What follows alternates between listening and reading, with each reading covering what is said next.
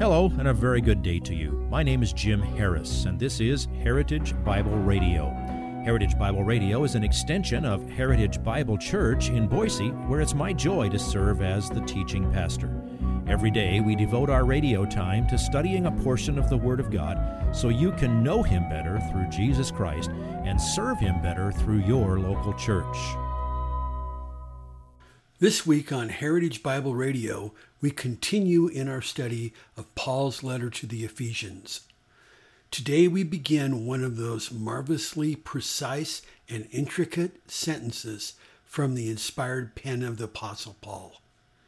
In the Greek, all of verses 11 through 16 is one sentence.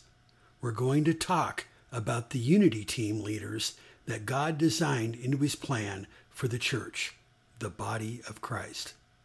Please listen to Pastor Jim as he teaches today's segment of this week's message entitled Unity Team Leaders.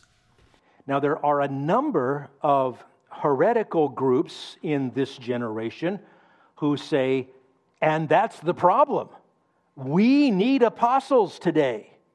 And so there are people trying to reinvent apostles today.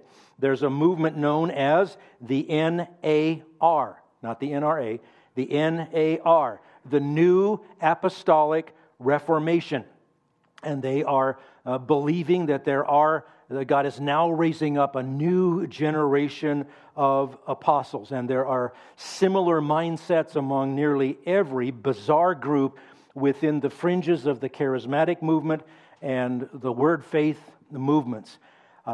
I just checked yesterday, and I verified that you can go online and get training to become an apostle.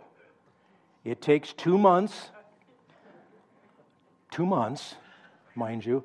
I refused to click any further and see how much it costs. I was afraid my email address might be captured. It's absolute silliness. It's theological fantasy land. It's denying 1900 years of absolute consensus among the body of Christ to say that we are making new apostles today. I would say, as a rule of thumb, it's wise for you to ignore or run away from anything in this generation that you see has the term apostolic attached to it, unless they're using it in the sense of apostolic doctrine, like the teaching of the apostles. Everything else that has apostolic on it, you can be about 99.9% sure it's going to be ultra charismatic bad theology that you won't want to be part of. All right, that's the apostles. The second position on this team, prophets. Second position group, if you will, if we're going to have our team meeting. Acts 4:11, he gave some as the apostles and some as the prophets.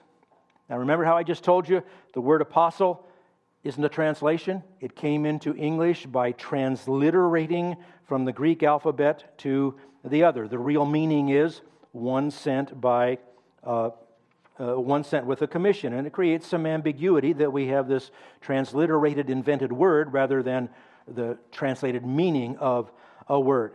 Well, guess what? You also know the Greek word for prophet. You want to guess it? Prophetes. You always got to put a different ending on it to sound scholarly there. They didn't translate it.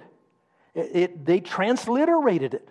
Took it from the Greek alphabet into the English alphabet.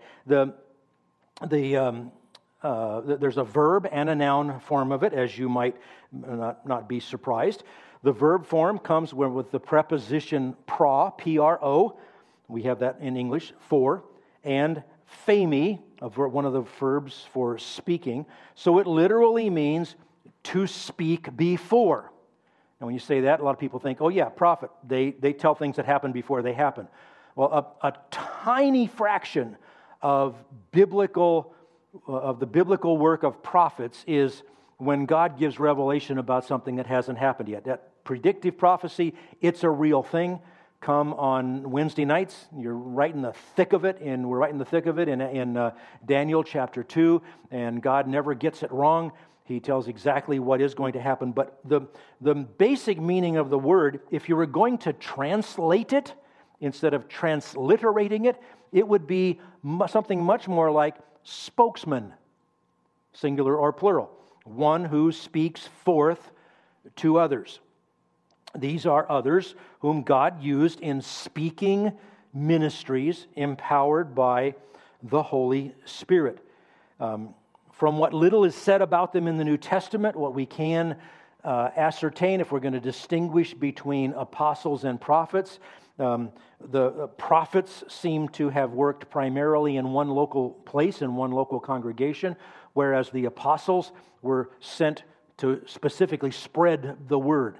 So one is more traveling, one is more local. That pretty much fits the data that we have. So these aren't sent ones. They would speak forth the apostles' doctrine, and they would edify the body of believers. Now, God specifically used them in that era when the church of Jesus Christ was being built. It still is being built, but when it had been started and the scriptures were not completed yet, you have the apostles receiving the revelation, some of them writing it down for us that becomes the New Testament scripture. And in the meantime, you have these spokesmen who speak according to those words. And when you read what is required of the prophets, they didn't specifically say, the Lord says this to you. They taught what was being said, and their message was to be judged by the other prophets. They were accountable to each other to make sure that together the prophets would compare what they taught with what the apostles taught and wrote, so that there would be uniformity and accountability. They had to conform to the teaching that was extant, both Old Testament scripture and what was at that time received from the apostles. If there was any sense in which prophets received divine revelation, we don't know of them being used by God to write down new revelation, but we know that it was completed with the completion of the New Testament, or it was ended with the completion of the New Testament. Now, to stick with the historical context, which we must always do, we should take this reference to the teaching of the apostles and prophets in light of what Paul has already said in the previous chapter about connecting his ministry with the ministry of all of the apostles, with the ministry of Jesus, with the work of God begun long, long ago. There is this seamless connection from the Old Testament era to the New Testament era, and a significant part of that connection is the ministry of the apostles and prophets. What am I referring to? Well, you got to think back a couple of months ago. We were in chapter 3, and Paul wrote, we saw here, he's talking about the mysteries. There's the kingdom program of God. There are mysteries, things that not known before that are now being made known. And he says this, by referring to this, chapter 3, verse 4, when you read, you can understand my insight into the mystery of Christ, which in other generations was not made known to the sons of men, as it has now been revealed to his holy apostles and prophets in the Spirit. My friends, we're not part of something brand new. We're part of something gloriously old. This is the kingdom program of God begun in, well, let's say Genesis chapter 1. Now, we're in a different era of it than had been before, but the connection is the things made known through his holy apostles and prophets. And there Paul tightly connects himself to all of the other apostles. So how many are there?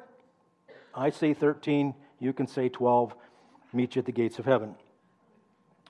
Jesus announced the inauguration of the new covenant. Remember that?